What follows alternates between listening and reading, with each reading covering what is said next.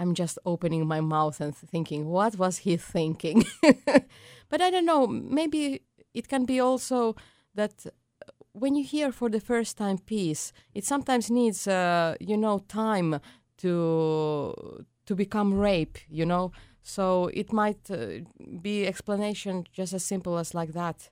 Also with Sibelius's symphonies, for example, when you read his diaries, I just recently read about his fourth symphony, that he was already like 70 years old and 30 years after he composed it. And he said, now I heard for the first time a recording that is kind of what I wanted. The time has made what it's doing usually for the pieces. So maybe this is what happened with the piano concerto also. Yeah, and like you say, with the Sibelius First Symphony, who would think of starting his first symphony with a clarinet solo? I mean, it's just odd to people. Yeah. But it's so beautiful. And actually, you know that he did two versions. He did often two versions, and sometimes there is we have the first version, but with this piece particularly, it's disappeared. He probably destroyed it. But what we have in his diaries is actually a couple of markings that he had in mind while writing this symphony. I'm not sure how was the first symphony, the first edition. Is it totally the same melodies or not? But he said, for example, that the opening of the first symphony is cold, cold wind comes from the ocean. So it kind of makes sense, and then the strings come and it kind of warms up.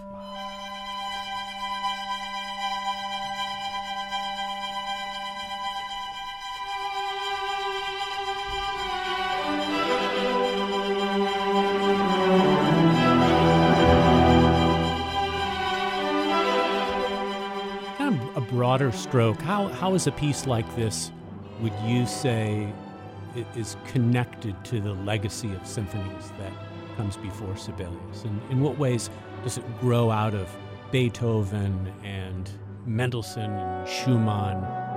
In what ways is it connected? I think everything is connected. There is no existing such a thing that somebody comes and creates something totally new.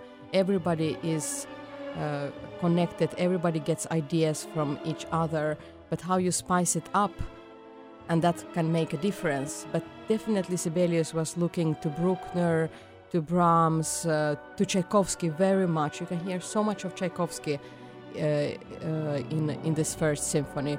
But of course, the chords, the tonalities that he chooses, they are very kind of, you could call them Nordic. So there's this certain of his own spiciness.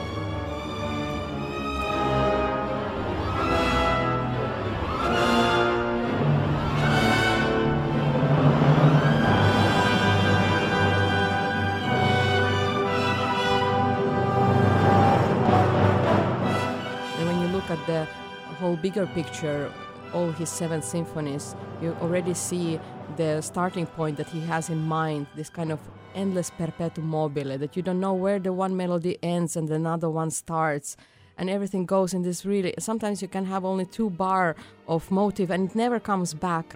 And kind of this is his starting point. And when you go to the 7th symphony, just everything is faded out. It's just this one big thing. Basically one movement. Exactly. A continuous piece, not set movements. Yeah.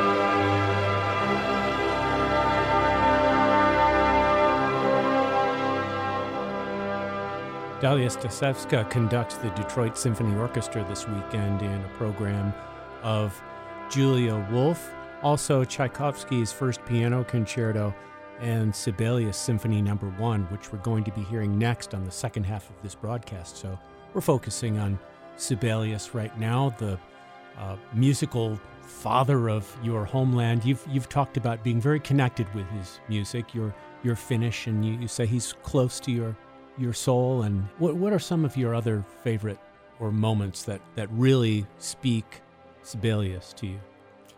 Every time I conduct Sibelius, I think of his whole repertoire, and I always know the starting point and the ending point, and this is for me interesting, and I always make very clear for myself this kind of steps. And for example, in this first symphony, he was very young still.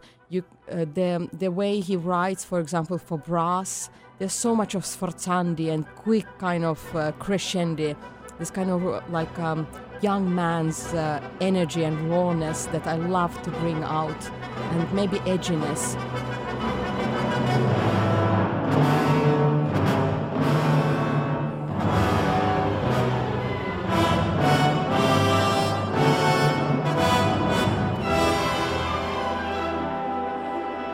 Of course, when I'm conducting Second Symphony, I already start to polish all these kind of things. So this is for me very exciting to always see this huge line. And what I mostly enjoy in Sibelius is this perpetuum mobile feeling, that it's just like everything matters what he writes and nothing matters.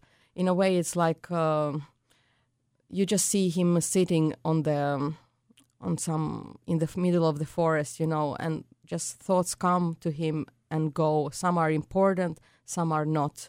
And this is how his music is also, that there needs to be this certain of continuation all the time. And this is what I meant also between these motives, that some motives are just for 2 bars, and then they go away. It's like a thought that comes and it's not important, it just goes. And some kind of like sticks with them and starts to kind of dance around them, and then again releases and something else comes. And this is so beautiful about his music. You make me think of Sibelius scherzos, which are sometimes just bewildering. They come and go so quickly, exactly. And you kind of go, "What happened?" Yeah, and it's like a wind blowing through. Yeah, and this is I think what for me is very important to think with Sibelius, that everything matters and nothing matters. It's like our existence in this world. It's important, and at the same time it's not important. We just live and die and we continue. And this is such a beautiful thing about his music, and why I feel so connected to him also, that it's everything and it's about nothing.